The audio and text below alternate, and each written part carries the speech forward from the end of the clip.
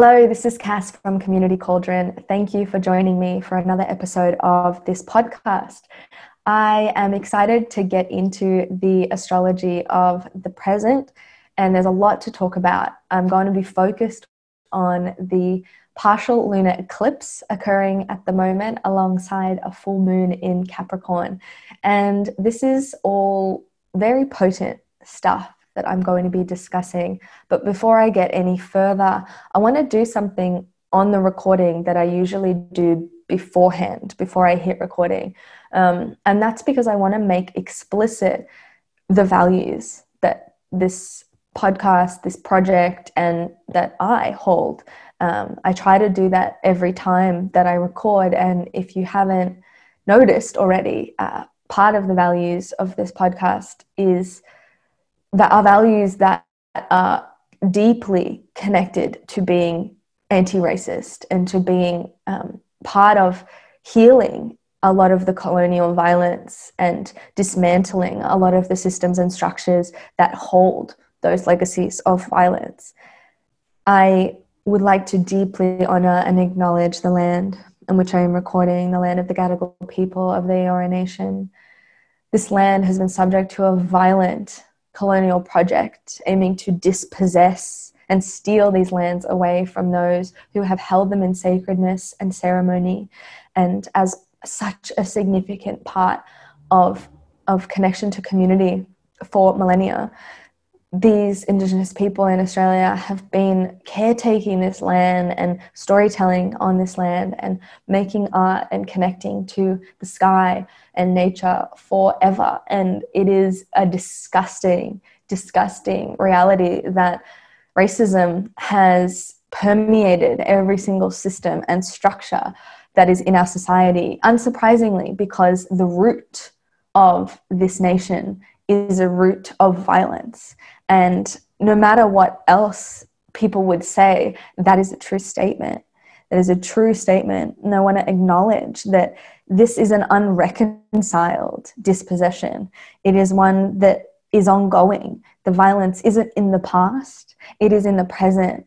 It is present in the over-incarceration of Indigenous Australians. It is present in the violent treatment of Indigenous Australians by many of our systems and structures, including the police, but also the government, the medical establishment, the legal system. There is an overrepresentation of Indigenous people being charged with criminal offences that other people that are white get away with. There is a targeting of these communities with really fucked up lists in which you get put on and surveilled by the police, even when you are a child. This is also present in the drastically different health outcomes that Indigenous Australians experience in this country, with life expectancies decades less than their white counterparts, and with so many other fucked up microaggressions occurring on a daily basis. And microaggressions are something that, you know, as somebody who is not marked out by racism, marked out by any of the things that would make me a target for these racist systems and structures, I do not have to deal with. And I want to just be very explicit that it is vitally important to listen to and to believe and experience as valid, which they are, the stories that are being told right now, and the level of privilege that it is to be witness to those stories and not have to experience this violence firsthand. That is a privilege to which I did nothing to earn. And I want to be very clear that this is not something that I'm committed to, or that any of us should be committed to only when it is trending or only when other people are fucking looking, because that's a performance, and a performance is not capable of actually changing us deeply. When we perform something, it is not actually able to really get into us. We are not able to really let that energy seep and be expressed at the very core of our being. So this is just such an important thing to be explicit about at this moment in time and always. And in a structurally racist society, it is not possible not to be complicit in that racism. And it doesn't matter how much you believe yourself to be a good person or believe yourself to be beyond seeing race or being impacted by it in your daily life. That's not true. It's bullshit. And the thing is, it's so insidious that it is invisibilized to the people for whom it is not something that is directly experienced. And that contributes to these dynamics that we're seeing play out at the moment, not just here in Australia, but around the world. With the Black Lives Matter movement in the United States, there is a clear articulation by communities of color about the violence that they have experienced for a long time, and the ways in which that violence is made invisible to folks who do not have to be on the receiving end of it because they are not marked out in ways that would make them a target. I will always, always connect to my commitment to show up to this work every single day. And that doesn't deserve a medal. It doesn't deserve a cookie. It's the fucking least that we can do. It's the least that we can do. If you're not interested in these perspectives being part of your magical, astrological, philosophical healing journey, then I don't think that this is the place for you. I will always, always continue to include these structural issues as part of these conversations, because personal healing is never, ever separate from the political, is never, ever separate from what is structural. It is impossible to have a solution to a structural problem at a personal level. It's like with environmental concerns, individuals' changes to their behavior, recycling is not enough to actually address that issue at a structural level. And it's the same thing with these racist systems and structures. That is what is needing all of that healing to be done. All of the trauma that is as a result of all of those systems and structures is directly responsible for the healing that is necessary on a personal level. And so it's vital that we talk about healing the personal by also talking about how we heal the collective, how we alter and change and renegotiate the systems and structures that currently exist so that they are less violent, so that they do not hold all of that that intention, that genocidal intention, that murderous intention, that invisibilizing intention, terra nullius, land that belongs to nobody. That was a lie. That is a lie. It is a product of a mindset that is not able to see things outside of the way that it sees things, not able to see that people can hold value for land and not extract it in a way that harms that land, that people can have a deep connection to nature and a deep, deep, deep wisdom and not necessarily record that wisdom in the way that you do. So I would talk about this forever, but at the end of the day, I am not an authority on this. It's not my place to take up all of this space in regards to this issue, but I want to be very explicit that this is deeply part of the work I am doing as a white woman, and a spiritual white woman at that, who benefits from these systems and structures every single day, in ways that I'm conscious of and in ways that I am unconscious of.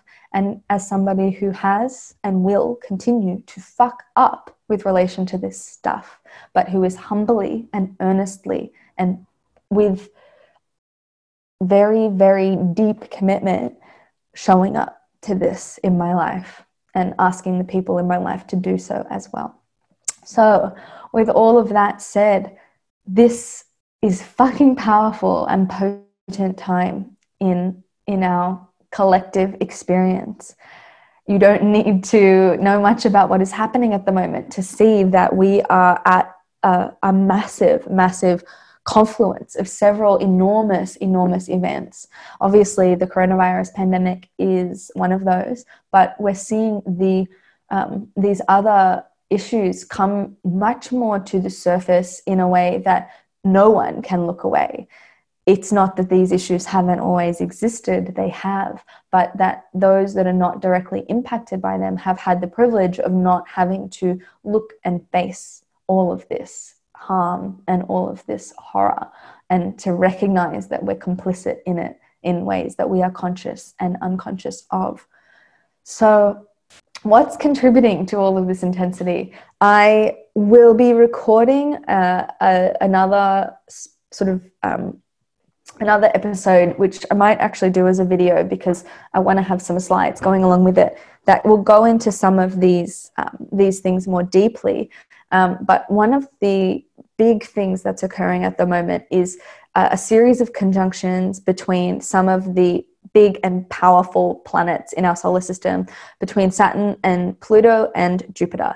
So I'm not going to get too deep into this because, like I said, I will record a separate episode that really drills down into what this all means.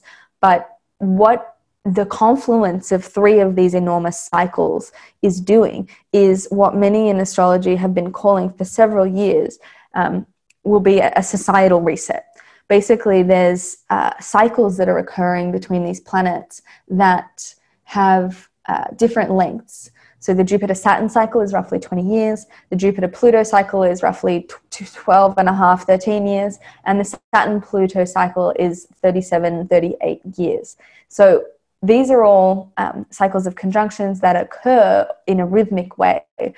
They don't usually all occur together. So when they do occur together, it's a very powerful, powerful time, and a time that allows us to recognize that the Saturnian and the Jupiterian and the Plutonian are highly present in our daily lives as a collective.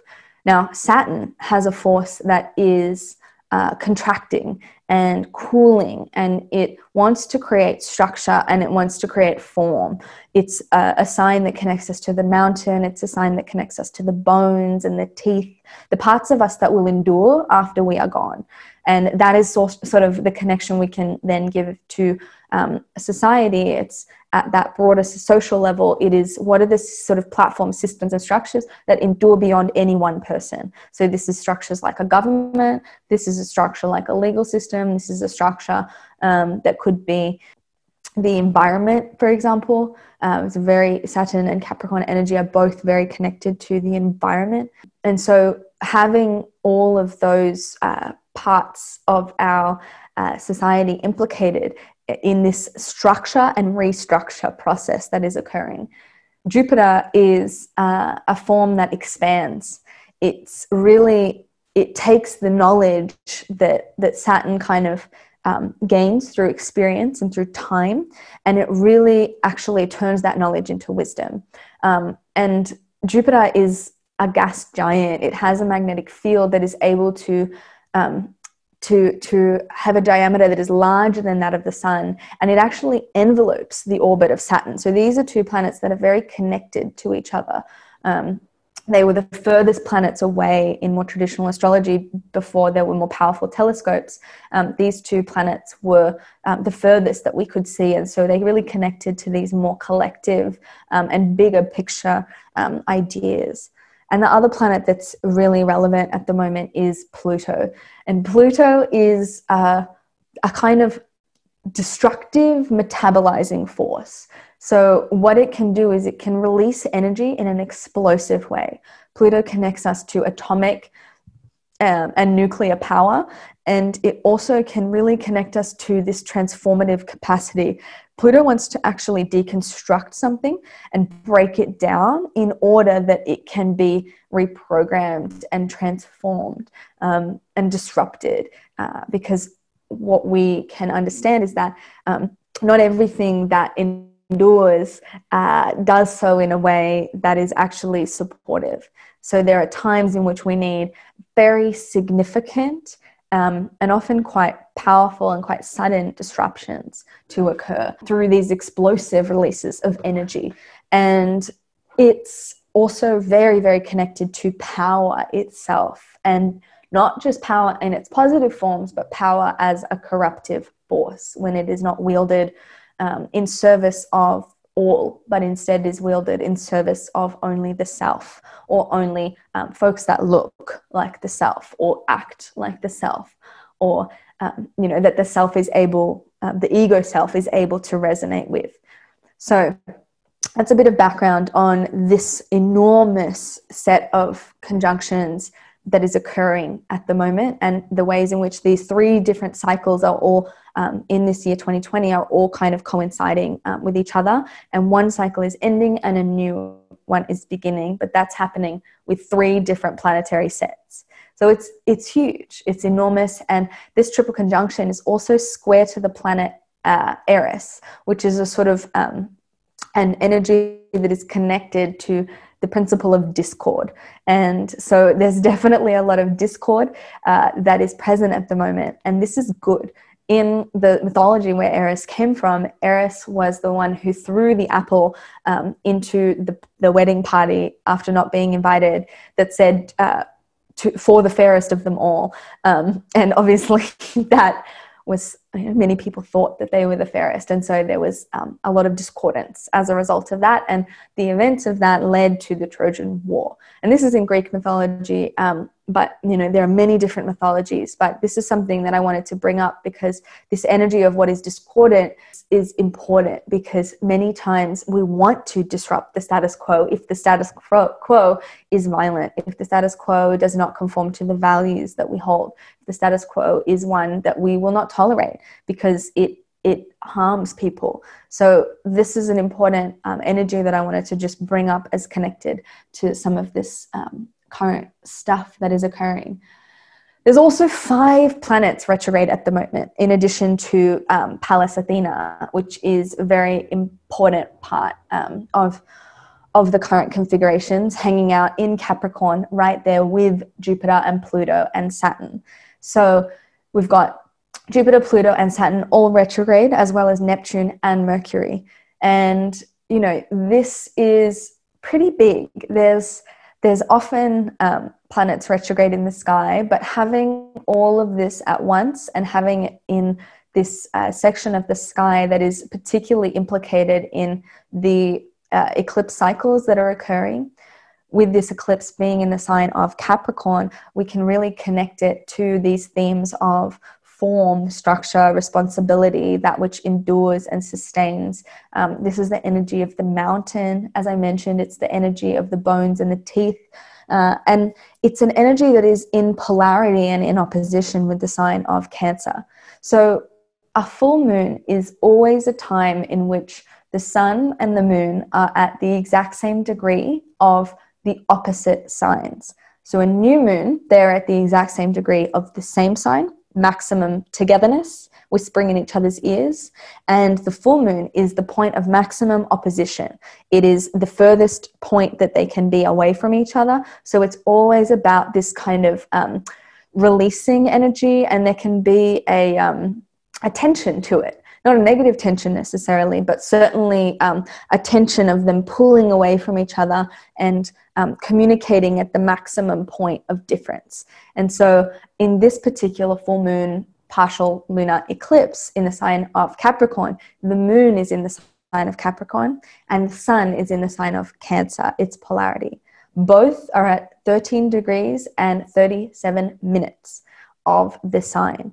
And for me, this is occurring on the 5th of July in the afternoon. And in many parts of the world, including the US, this is actually occurring on the 4th of July. Now, the 4th of July is, for all intents and purposes, for the project of America as it was laid out in the Constitution as formed by the founding fathers.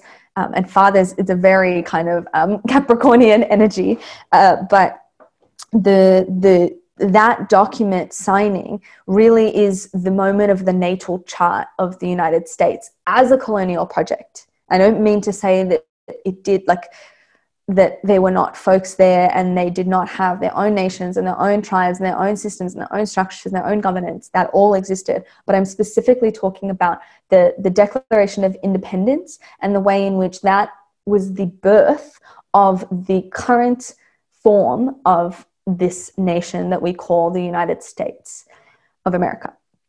And having this full moon lunar eclipse on this very, very potent part of the United States birth chart, on the sun of the US, right? The sun of the US is the life force of the United States. When we have our solar return, it's the time when we have the sun coming back to the same place in the sky that it was when we were born. That's our birthday. And so just the same way, we can create a birthday chart for a soccer team. You know, if a soccer team was founded on a particular day, that would be the birth chart for the team.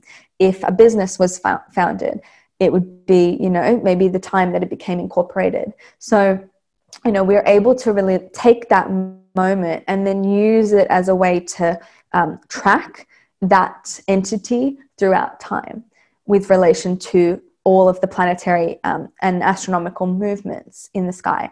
So having all of this occur on what is essentially the United States' birthday is fucking powerful and potent.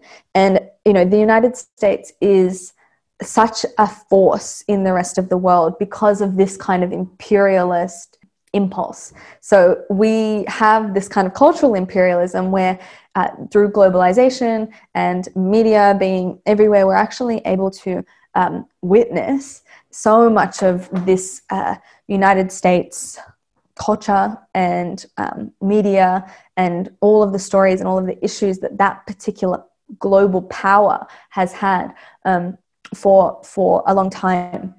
We're actually very deeply impacted by this country and all of the things that this country is navigating everywhere else in the world because of the degree to which it impacts us. The person that sits there in the White House impacts people all around the world because of the way in which the United States has made itself part of the sort of global community and the role that it has previously taken on. So with all of that said, what does it actually mean? So we have the moon in Capricorn and we have the sun in Cancer. And these, as I said, are polar opposite signs. So in this axis, in this polarity, what we're really working out is and I'll give you an image maybe that will help. We're working with if we look at the natal chart, which is a wheel, when we're looking at it, if we actually were standing ourselves, if that's something we can do, we would be imagining somebody standing and it's the vertical line that goes right down the middle of a chart is connected to this polarity. So the feet, where the feet would be down midnight of the chart, that is the area of the chart that connects us to the sign of Cancer. And it is the cusp between Gemini and Cancer that is really represented by the Imam Koli, the IC, which again is the midnight of the chart and the place in the chart that connects us to our roots, to our lineage, to where we came from, to our sense of security, our sense of home. This is all Cancer stuff, what nourishes us, where we belong. And so that's kind of how we can root ourselves and plant our feet on the ground and imagine, all of these roots extending that are nourishing us, unseen, right? This is our ancestors, our well ancestors are nourishing us in unseen ways from the depths, from the core. And that's really Cancer energy that can sort of connect us, that we're actually here and that we're home. And that can be quite challenging for many of us, but it's definitely something that you can hold as you're understanding this polarity. Imagine those feet on the ground. There's also that polarity, which is able to connect us to Capricorn. It's the midday of the chart. It is the most public part and most visible part. It is when the sun in the sky is the most visible that it can be. That is the energy of Capricorn. And so if you can imagine the feet on the ground in sort of the root of the chart, and then you can imagine the bones and the skeleton holding that vertical posture, that making that possible, but then also stretching those arms up towards the sky. That's kind of what we do in Capricorn energy. We reach beyond the individual and we allow for there to be something that is a little bit more collective. And we sort of step into our visible self out in the world. It's less domestic energy and more public energy. And that looks different for everybody, but it's something I want to draw attention to, because it's important that when we're up in that energy of like how visible and how shiny and how sunny and how amazing we are and how much we're seen for ourselves and how much we're present in the public, or we're doing this or we're doing that, we're participating in all of these systems and structures of society, we're standing in shit. We're standing on earth. We're standing in the mud.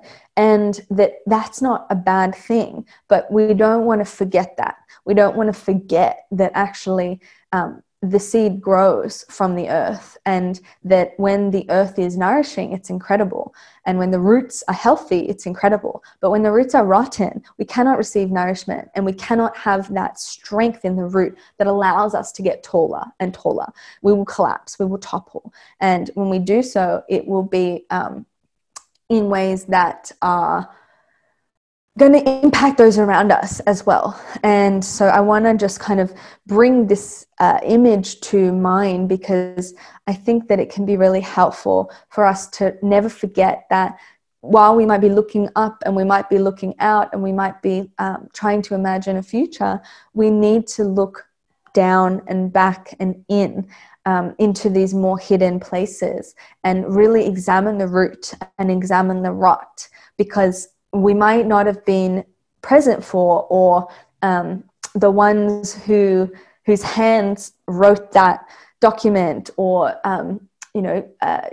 committed that violence, but we hold ancestral connection in our DNA to those that did. And this is borne out through epigenetics. We know that we are connecting at our very the level of our DNA, that we are holding our ancestors' genetic material, and that genetic material is meaningfully impacted by the experiences in the environment. And so while it is such a violence to be on the receiving end of this kind of trauma, it's also something to be aware of, that if you have colonizers in your lineage, that you are going to also hold how much violence that does, because being a predator is not good for the soul. Being a colonizer is not good for the soul. And, it wounds us to wound others, and it doesn't take away from the fact that it is worse to be the one on the end of the wounding directly, that it does not do good to have all of that violence operating, especially unconsciously, in your system, and to not be showing up and planting your feet firmly in where you came from and in what you are complicit in, because of where you came from and because of where you are now, and because of the choices and decisions and actions taken by those that are not here any longer. You don't exist in a vacuum that is separate from all of that history, because that history is present in the present and doesn't necessarily have to be present in the future, but that's the point where we act in the here and now, where we actually are able to ourselves be a bridge of healing, where we can connect to our own personal healing and our ancestral healing, such that we can show up for collective healing in ways that don't perpetuate more harm. So I want to kind of just lay out that image for you to imagine the part of the chart that we're in, and the ways in which we really want to be going back to the root in order to be able to heal and nourish and acknowledge, because something that has not been acknowledged is not able to be healed. This eclipse is also opposed to Vesta in Cancer. So Vesta is the home and the hearth and the principle of devotion. And again, it's definitely very relevant to that Sun in Cancer energy that the United States has so prominently in its chart. At the best of it, the energy of Cancer is where everyone gets to belong. And when we look at the Constitution that was drawn up by the framers in the United States, there was a lot there that has resonance with values that we might continue to hold today. The value of freedom, of being able to belong somewhere, to be able to be in community, and that there can be that everybody can be part of that. But, you know, that was the best of that kind of document. And the worst of it is, you know, the references to fucking merciless Indian savages. Washington and Jefferson were slaveholders. Roosevelt and Lincoln were responsible for the uprooting and death of hundreds of Native American people. The worst of it is when we form the kinds of communities that are closed to others, that don't allow for there to be belonging and nourishment for everybody, that not everybody gets to experience the safety and nurturance of home. And home hasn't always been that for folks, you know, their home that they came from. But whatever it is, that feeling of home, of security, of safety, of nourishment, whatever it is that can come from or be experienced as, is important. And so, yeah, there's these values held in there that kind of connect to what we might still be invested in, but there's also a lot of values that are fucking puritanical, and values that are violent, and values that see, you know, the Indigenous people of that land as not worthy of respect. And so I want to kind of draw out a little bit of this stuff because it's just very relevant to all that we're experiencing at the moment. And we can see that the United States is having a lot of these issues brought to the surface at this time. And this is all happening as part of a big collective transit for that project, which is the Pluto return, which happens around every 250 years. And it's kind of like the Saturn returns that we have in our personal lives, which really ask us to renegotiate and readjust the structures that we live from in order to progress forward into the next chapter of our life. It's kind of like that, but at a much bigger and more potent scale. Actually, both the United States and France are having their Pluto returns in the next year or two. And so you're going to see a lot of upheaval. The Australian Pluto return will be happening shortly as well. So these are times where that destructive metabolism, that force that wants to explode what isn't working, is very present. And the exposure of the underbelly of that project, of that colonial project of the United States, is something that we are seeing at the moment. This virus is drawing out conversations that, you know, have been had and have been tried to be had by people for a long time, but it's making things such that we can't just pretend that things are ordinary. With this July 4th Independence Day kind of regular programming, it can't happen at the moment, you know, and that's an interesting thing, because it means that there's potentially a little window of opportunity for people to feel less, or for rather a collective attention that's ordinarily paid, that kind of contributes to the field of that country. Can't happen the same way this year. And instead, potentially, that people can instead come into this more lunar capacity, which is very relevant to this Cancer energy, because Cancer is the sign that we connect to the moon.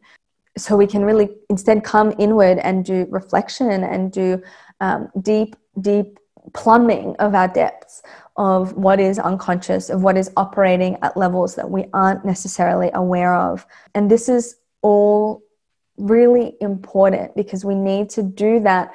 We need to do that work for ourselves. No one will do it for us. And it's emotional. Cancer is such an emotional energy. It's an energy that really wants to bring things together.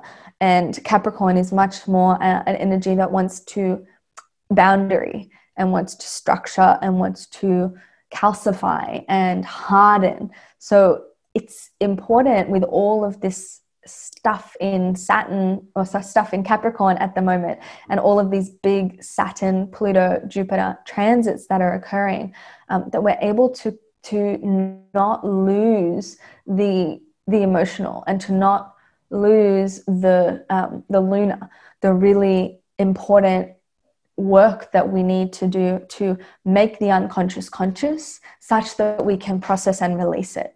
And this is something that, you know, there's so many ways to do. I would say that at this time, one of the ways that is the most simple to actually do this is to hold that intention.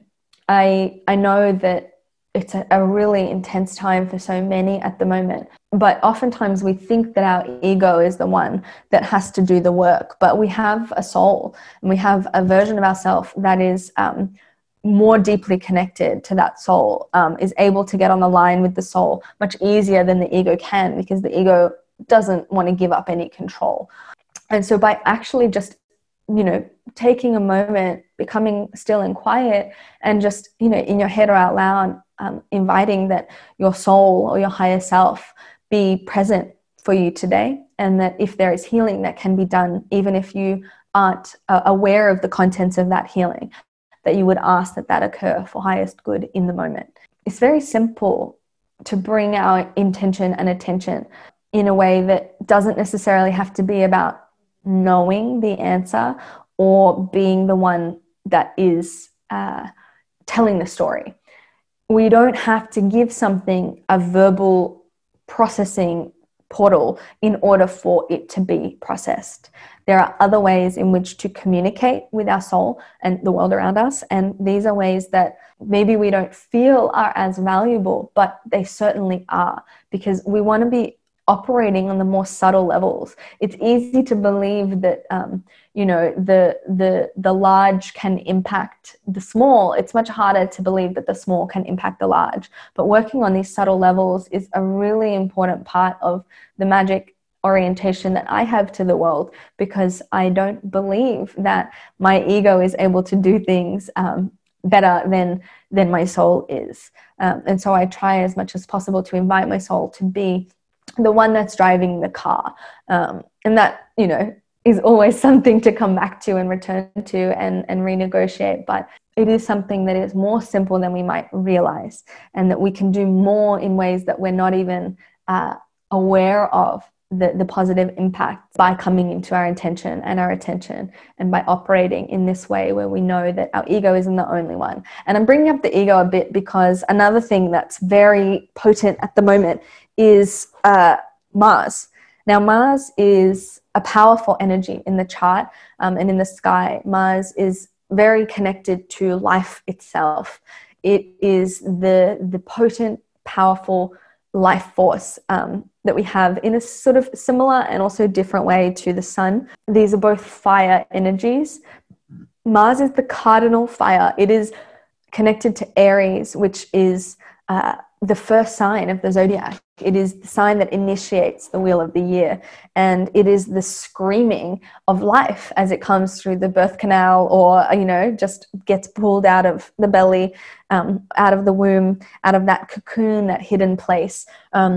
Mars is that scream that says, I'm here and I'm alive and I am messy and I take up space and I can be heard. You know, with this connection between Mars and Aries, there's often a connection to war and a connection to aggression. And while that, you know, isn't completely off base, it also was something that the Romans kind of made up and added to the mythology of Mars, because they needed a war god, you know. So there's other parts to Mars and Aries that don't connect to war, but can connect to primary life force and the kind of action and assertion that we can do to enact change on the world. If you want to learn a little bit more about this energy, I talk about this quite a lot in the episode The Empowerer, because it's very deeply connected to the Empowerer, or the Emperor card in the tarot is very connected to Aries energy and to Mars energy. Mars energy is also the energy of the Tower in the tarot. That the Tower is one of the cards that people often get quite spooked by, but it is some of the most helpful medicine that we can have. Not always comfortable, usually not comfortable, but it's the kind of energy that comes and completely transform something at the very root of the thing, that is able to collapse that tower if that tower is not built on a sturdy foundation, or a solid foundation, or a foundation that is in connection to your values. And this can happen in your personal life. You can have tower times in your personal life, but we are having tower times as a collective at the moment. And the trick with the tower is to try not to fight it. You can hate it, you cannot like it, but to resist, it's like trying to resist a tidal wave. It's like trying to resist an electric shock from a lightning bolt. It's like trying to resist the sacred flame that is coming to burn everything away that is not for us and that is not for highest and best. So it's powerful energy, and Mars is in the sign of Aries, which is its home sign. So it's extra powerful. It likes to be in Aries. It feels itself in Aries. But, you know, Mars and Aries energy is very energetic. It is not a slow mover. It is not a patient sign.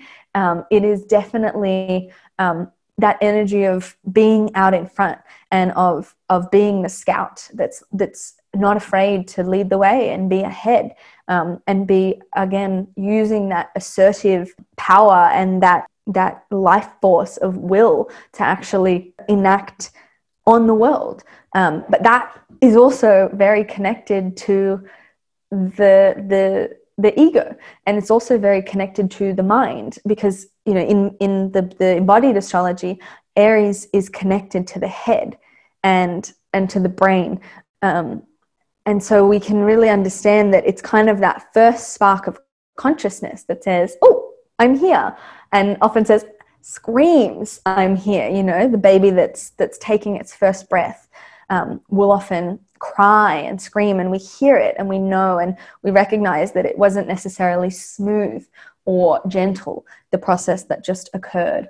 And so when we're in this kind of place of our head, it's very easy to connect to not the best of our mind, but the worst of our mind, the ways in which our mind is a predator, the ways in which we can really get caught up in a lot of the ego, and the ways in which we are self-serving at the expense of maybe the collective or the other, because the polar sign of Aries is Libra, and Libra is connected deeply to the idea of the other, and the idea that we are not one, but that we are many, and that we have to be able to negotiate the self, which is Aries, in relation to the other, which is Libra.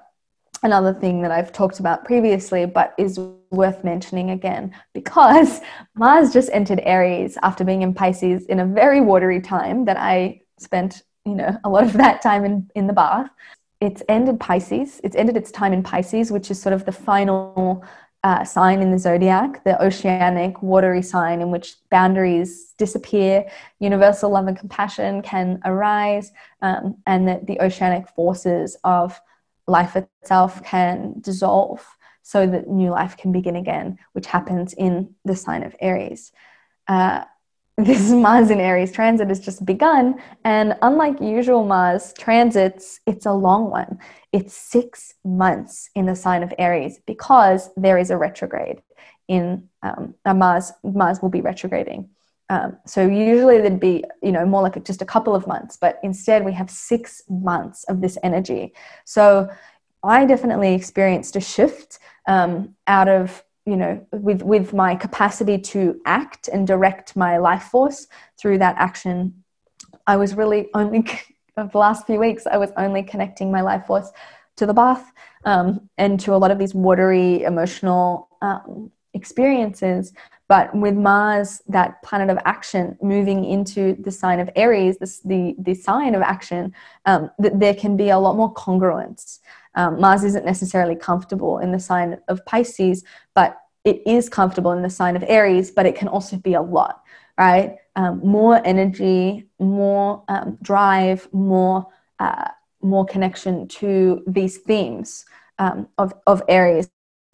But we want to be operating with the best of those themes. Every single sign and energy has an expression that is a little more evolved and evolving, and one that is a little bit more challenging and maybe less evolved and less conscious. So the goal is to try to use the sacred rage energy of Mars and Aries in a way that is soulful and connected to not just the self and the ego, but that is actually connected to the meaningful relationship we have with the other, and with more Libra energy of trying to find win-win solutions, trying to be able to operate through diplomacy as well as through action, and to be able to use our behaviors as well as our words.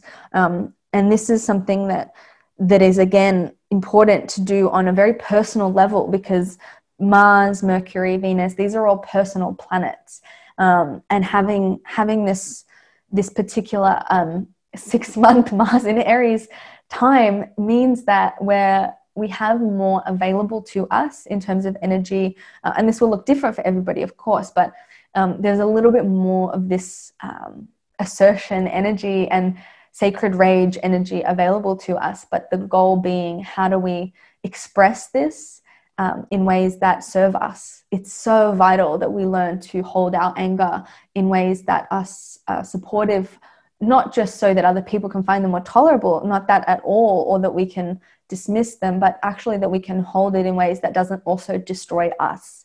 Because anger is vital. It agitates. It recognizes that there is something that is not just, and that there is something that is not okay. But it can also destroy us on the inside if we let it. And so it's the connection of being able to really bring that anger and that rage and that desire to act, but not let that allow us to go into impulsion and compulsion that is actually doing more harm than good, especially if we are not somebody who is directly experiencing a lot of the things that it's right to feel angry about. So for me personally, as a white woman, I feel so much anger and so much, desire to act and to show up and to be present in the ways that, I came here to be present at this time. But it's not appropriate for me to co-opt that rage and to make that, something that's about my ego, something that's about me being validated at an ego level, and instead to actually learn how to be part of that sacredness of the warrior, which is very connected to Mars and Aries energy. It is the warrior, but to connect it to the warrior of compassion that is able to show up and to hold that rage and that anger and that action, and utilize it in ways that are not, making it all about me, because that's very Aries energy. Aries energy is very much connected to the me. And so we want to really be able to be like the me and the we, which is the balancing. We always look to the opposite sign to balance, and that's Libra, which it's funny because Libra's kind of phrase is I balance. So we do that in community. We do that by listening. We do that by using our mind in a different way, because Libra is an air energy. So that's really looking at our thoughts, looking at our words, looking at the ways in which we're actually able to be connected to the other, and to do that in a way that recognizes that we are related. We're not separate. The 7th house, which is the Libra house, is very much connected to how we relate to others in this life. And so, there's a lot to say about that Mars in Aries transit, but it really can be something so powerful. And asking to learn more about Mars, looking to Mars in your chart by sign and house position is a really powerful one, because at this time when you're sort of able to recognize that there are things that you might want to do to fix something or to heal something or to help something or to, even just show up, it's how do we actually do that? My Mars in my natal chart is in the sign of Taurus.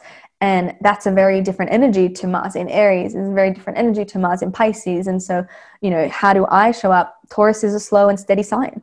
It's an earth sign. So, you know, for me, showing up, and that's in the 8th house as well in my chart. So I can look at Mars and say, okay, my sacred action can be directed in a Taurian way, right? In a way that connects to the embodied experience and the sensory experience, which is connected as well to Venus energy, because that is the ruling planet of Taurus.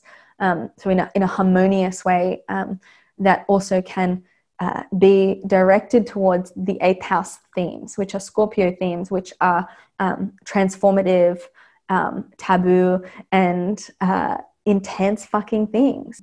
It's definitely something that you can do in your chart to have a look at where and how your Mars might want to act. So my Mars operates quite slowly and steadily, in a practical and pleasurable way, is sort of the Taurus vibe, in a way that is really deeply connected to the earthly realm, and in particular the body, and that moves towards and is willing to go and act on 8th house themes. So these themes of sex and death and taboo and intensity and transformation and life, death, life as a cycle, of what has to be expelled, because that's a very 8th house energy. So that's a personal example, but you can do this in your own chart if you would like to. And I would think that it would be a very supportive thing to do with this transit occurring for the next 6 months. Because as well, when we're trying to be in this activism, we're trying to act in service of our values. That is very, very, very, very much in relationship to the Aries and Mars energy. And another way that you can work with this stuff is also by doing your Saturn. So another thing you can look at is Saturn in your chart, and where it is placed by sign and house, and particularly because of all of this Capricorn energy that's in the sky at the moment. Saturn is really where we show up and take responsibility, and it's where we enact limits and boundaries and restrictions, in order that highest good can be served, because some things need to be boundaried and restricted, but also it can calcify and it can harden and it can exert tremendous pressure. So it's also important to recognize the ways in which things have calcified or crystallized or hardened, that actually we don't want to have that anymore. We want it to be watered down. You know, imagine sugar crystals that then get dissolved again in water. That's really the Earth, Saturn, Capricornness connecting to the Cancer, water, lunarness. And I think that it's important to really look at this Saturnian energy at the moment, and particularly the Capricornian Saturnian energy, because it is powerful at the moment, and there's so much happening within that little patch of sky. And as I've mentioned already, these big Saturn Pluto conjunction that occurred on the 12th of January is one that is basically bringing that transformative power of Pluto to our systems and structures. And this is, you know, a time where we're experiencing the confluence of many different cycles that really are signaling a reset for this planet and a reset for the people that live on it. Not that it erases everything that came before, but that we invite, what if we had a new way of living? What if we had a new way of relating? What if we actually had new systems and structures? It's not enough to make little changes to the ones that exist, but how do we actually dismantle and then build anew based on much more whole and supportive and just principles and values and ideas that come from those that have been marginalized before, that come from the Indigenous folks, that show us that there are ways that you can relate to this planet that aren't extractive and that don't rely on domination and that much more despicable version of power that we can see playing out around the world at the time that we're in, and that has been part of, you know, history forever. But, you know, we don't have to continue to make the same things in the future that we've made in the past. So I could talk about this energy forever, but in particular, I just want to come back to the sense that this is a full moon and an eclipse, and it's a time where we can really not get too much caught up in trying to do any ritual or trying to manifest shit. No, this is not a time to coagulate. This is a solve time. In Hermetic in the Hermetic arts, solve and et coagula is the term, and it's sort of, you know, we need to dissolve things before we can rebuild them. So it's not yet the time to really be pushing forward. As we say, that action is going to be present for the next 6 months. So ensure that, especially under this full moon energy and this eclipse energy that is the third of 3 eclipses that have just occurred since June 4th, that this is a portal where we're going on hyperdrive. A lot of things that need to be dissolved can be dissolved and released and processed and let go at a much more quick pace during these eclipse portals, because things can come into our lives and things can go out of our lives very, very quickly under the eclipse energy. And so really connect from a soul place to what might be ready to be released in your life and what might be ready to be released in the personal that is also deeply connected to the collective and to the political and to what is occurring at a more structural level in our society, and how you as an individual can show up to all of that at the same time as really trying to connect to the roots, where you come from, what nourishes you, where you belong, what kind of home you're trying to build, what kind of home you want to have possible for the next generations that will come. And that all of this is very difficult. It's not easy. And it was never promised to us that it would be easy. But the kinds of things that Saturn and Pluto ask us to show up for are the kinds of things that we might not choose to show up for, particularly Pluto. Pluto is very connected to, I've been in Pluto transits for about 7 years now, and my life has been insane in that time. Things have happened that I would never have chosen, ever.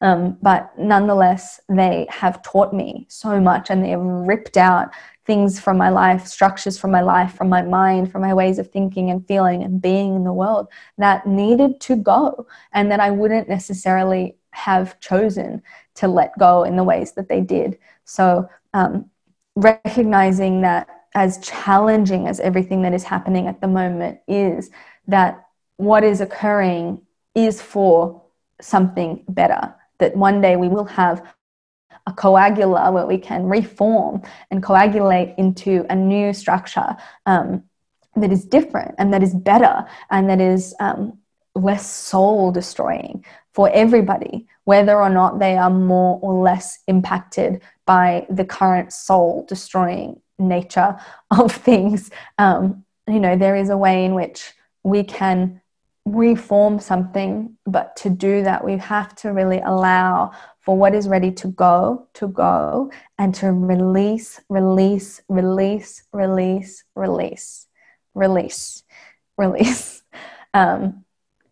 still planting the seeds from the new moon and from the visions and the dreams that we have for the future.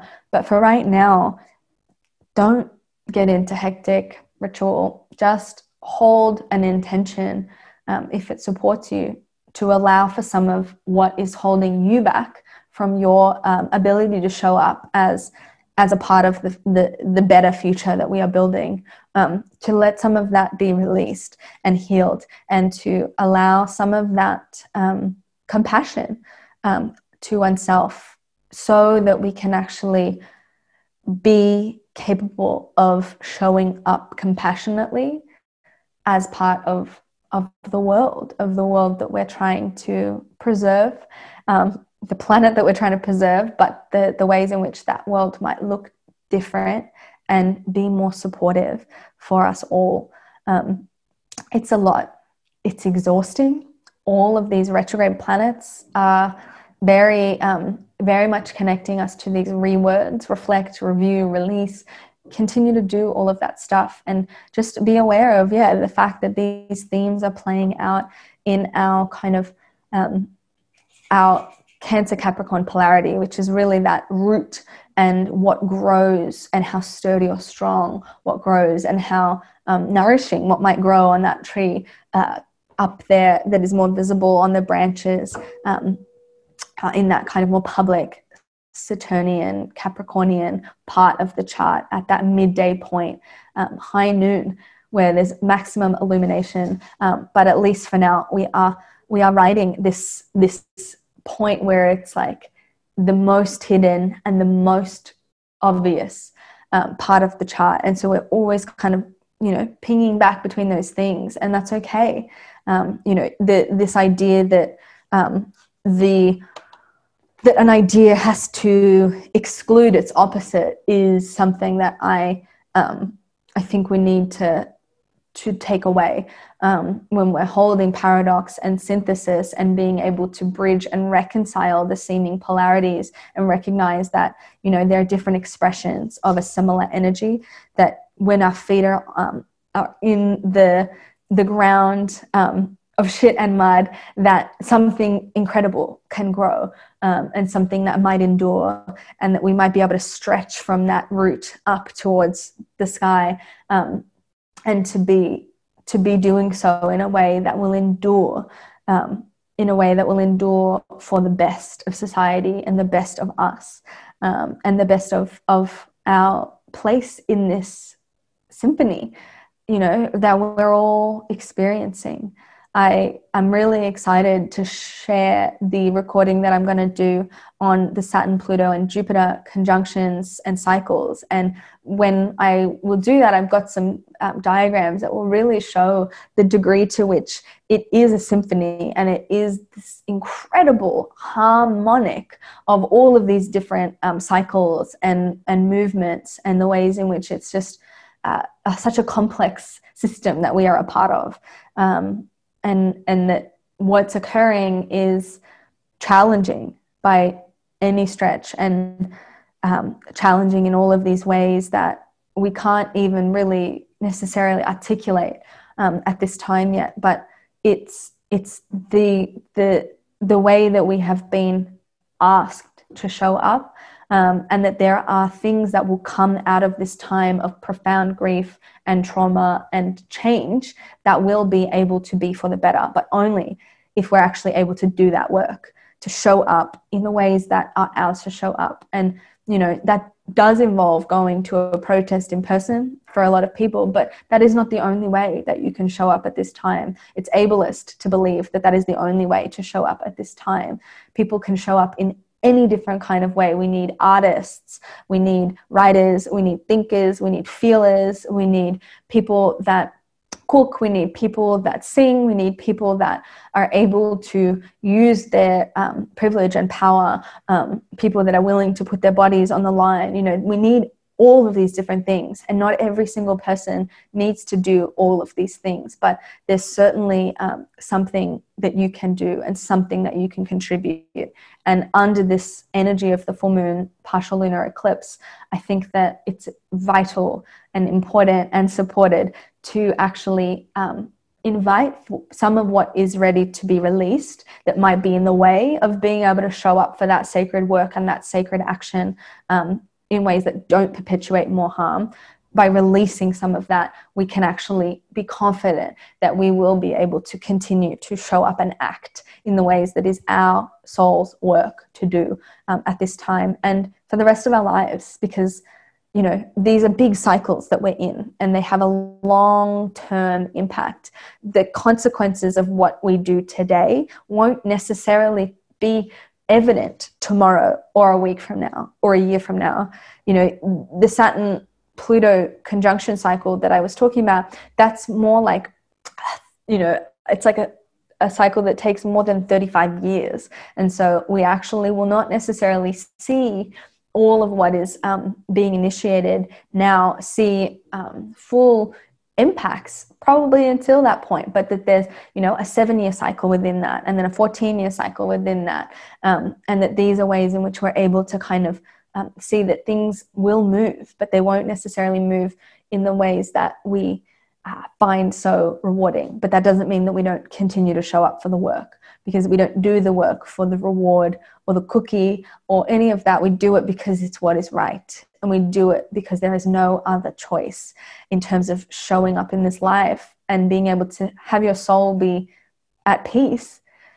You know, in order to have that occur, you need to be able to actually look your soul in the face and say, I lived by your value, and I showed up for the work that you asked me to do, because your soul, I promise you, is trying to communicate with you, and is trying to make a relationship with you that will support you through all of this intensity. Not make it something you like or something that's easy, but that will make you able to show up in that sustainable and long-term way, and to show up in the truth of who you are. So that's a lot, and I really thank you for listening, and I hope that there's something in there that's helpful. These eclipses, they impact like 37% of our natal chart, so everybody will be feeling them, in particular between 10 and 21 degrees and 25 and 29 degrees of the mutable signs, Gemini, Virgo, Sagittarius, and Pisces.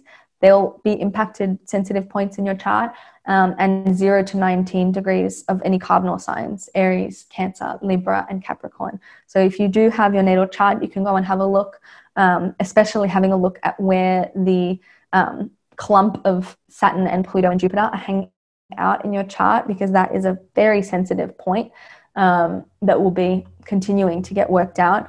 But certainly it's just a lot at the moment. So take care of yourself and take care of each other, and commit for the long haul, because it's not going anywhere.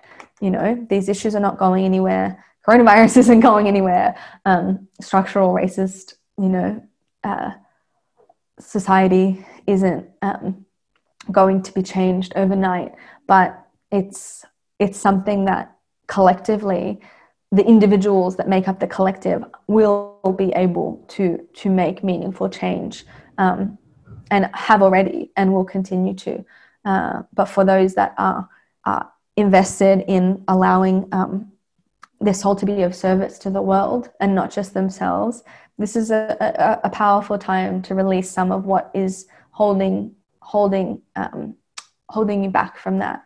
And again, you don't have to let the ego do all of that work. You can ask the soul for help in whatever way it feels okay for you.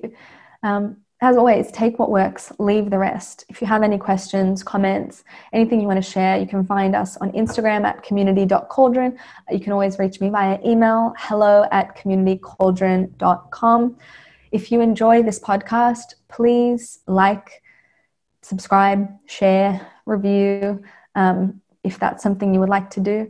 If you do want to kind of keep in touch, definitely subscribe, and you can also sign up to our mailing list at the website www.communitycauldron.com. I have been pretty quiet on social media of late, firstly because I struggle with social media in general, and have always not really felt very comfortable in that particular way, but also because I've been deeply inward and reflecting, and spending a lot of time riding the intensity of this time as much as anyone else. So just really, from me, take care and be gentle with yourself, because it's the long haul.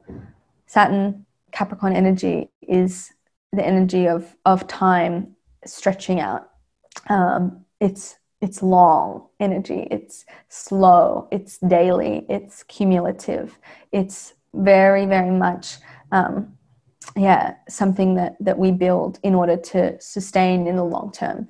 And so the next time that we build, we really want to make sure that we've dissolved so much more of this crap that was invested in the original building that was done when these societies or these current iterations of the countries we live in, for example, where I live, all of that nastiness that was built into the very project that was Australia is still present. And so we want to kind of come to the next phase of building from more of this place that has dissolved some of the gunk and the horror. So I leave you with that, and also just so much love and so much care, and thank you to everybody that is doing the work in ways that we see, in ways that we don't see, in ways that we understand, in ways that we don't understand, in ways that we like, that we don't like. It's going to look different for everybody, but getting in deeper relationship with your soul will help you to know that what you're doing is not coming just from that place of ego, performance, self-interest, but is actually coming from a place that is more rooted in what will be in our values and what will nourish us and what will actually allow for that to be a strong foundation from which we build in the future. Thank you again, and my love. Goodbye.